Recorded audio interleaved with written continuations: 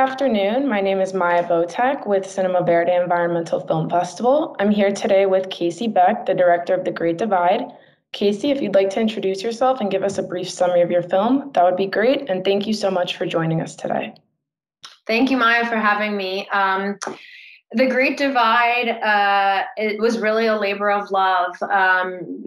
We filmed for over a year as this small town. It's actually called a hamlet in the Central Valley in California, is pushing forward one possible solution to their drinking water issue. And basically, they've had contaminated drinking water for decades now, have been receiving bottled water through the state of California for the last over 12 years, although that was when we shot 2 years ago, so now 14 years. And one of the solutions is trying to consolidate their community water system, which is just a tiny little water system serving these 300 people, with their more affluent, bigger neighbor, which is the city of Exeter in the Central Valley, about an hour south of Fresno in California. And we were there chronicling the community meetings, the activism, the grassroots campaign that the people of Tooleyville undertook in order to try to get clean water delivered to their faucets and not just from bottles from the state. And I don't want to spoil it, but maybe we'll talk about that too. Maybe I should just spoil it. It doesn't end the way we would all hope, which is with a consolidation. It actually ends pretty devastatingly with just the status quo. Nothing changed by the end. So it's, I think a story. When we started filming, we came in year, 18 of this problem. It's been going on a long time. And as outsiders and as filmmakers, I think we felt really optimistic that everything was in place for this to be the year, for that to be the year, for the consolidation to happen. And perhaps it's not surprisingly that it didn't happen. A lot of these changes take many decades to enact. And I think we were maybe, as outsiders and filmmakers, a little naive to think that would be the year that it happened. So it's still an ongoing issue that the people of Tooleyville are dealing with. Interesting. And so Tooleyville is this town in Southern California. In the film, it says there's 2 streets and roughly 80 homes. So how did you and your producers, your crew, decide to film in such a small location, and how did you choose Tooleyville? So we met first with a group of scientists and activists at at UC Davis, so University of California, Davis, and we were interested in doing a piece about water contamination. I had heard a statistic, it's true, from that the University of California, Davis included in a huge summary report that they did about the state of water in California, that over 1 million people in California do not have access to safe drinking water. And I had just come back from shooting a film about water contamination in Des Moines, Iowa, and looking at the Raccoon River there, which has extremely high levels of nitrates from the farming upriver, and sending that downstream to this major metropolitan area. And I had always thought of this as certainly not a California problem. Like, this is water issues, water contamination, or it happens elsewhere. We hear about these kind of big, you hear about the Flint, I had just done all this research and work in Des Moines.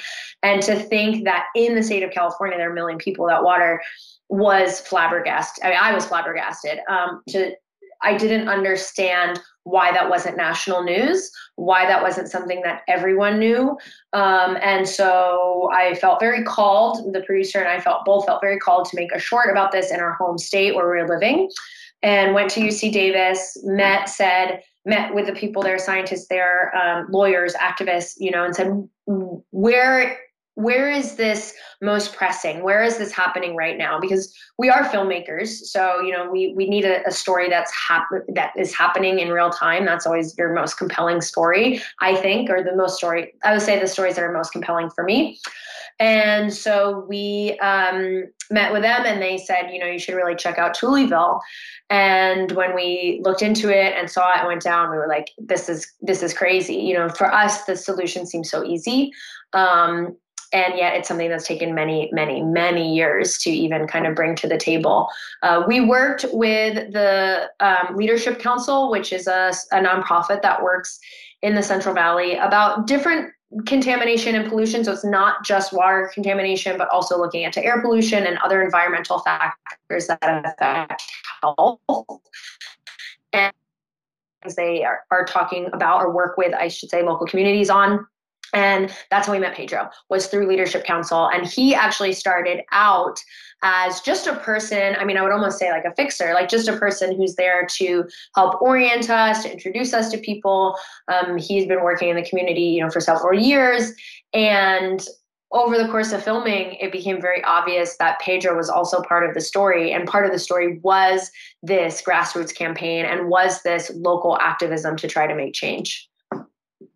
Interesting. And so when you were there, you obviously saw the raw emotions of the people of Tuleville. You saw the citizens go through this struggle with the City Council of Exeter. And so how did you as a filmmaker feel watching and seeing these emotions on exhibit? I mean, it's always so hard. I think there's this line as a filmmaker that, I think especially independent documentary filmmakers, especially independent documentary filmmakers working in the environmental sphere, we do what we do because we want to help. And so, there's this line of, you want to help, and you're telling yourself and hoping and praying that what you're doing, filming these emotions, filming this kind of outpouring, is actually going to make a change. And it's tough because these things take so long to change. I mean, society takes so long in some cases to change. And then it's like the change will happen and it seems so fast. Like, oh, wow, that happens so fast, that awareness or that realization, that societal realization about something. And we kind of forget that it took a long time and a lot of building to get to that point where the change seems fast.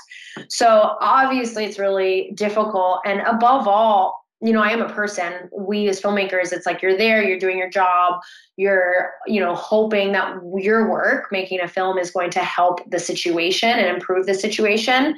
But at the same time, you also are just there to be, you're present. You're almost just a witness to what's going on. And that there's a power in that too. It's like whenever something happens, we as humans have a tendency to kind of like want to turn to the person next to us, but are you seeing this? Right? Like, can you see this? And I think it's even more interesting when you turn that person next to you, are you seeing this? And they have a camera and it's like, okay, you're definitely seeing this. So I hope that we were able to bolster the people as they're going through those emotions in that way. So you kind of touched upon this a bit already with your work, as you said, in Des Moines, Iowa, but how do you think the situation in Tuleville kind of serves to speak to the larger environmental issues in the United States? Well, I think, it's really, the thing that comes to mind with Tuleville is that there is not a movement toward placing blame. And Pedro says this too, in the first couple minutes of the film. He says, look, we can talk about who did this to the water, but really at the end of the day, we just want clean water. That's it.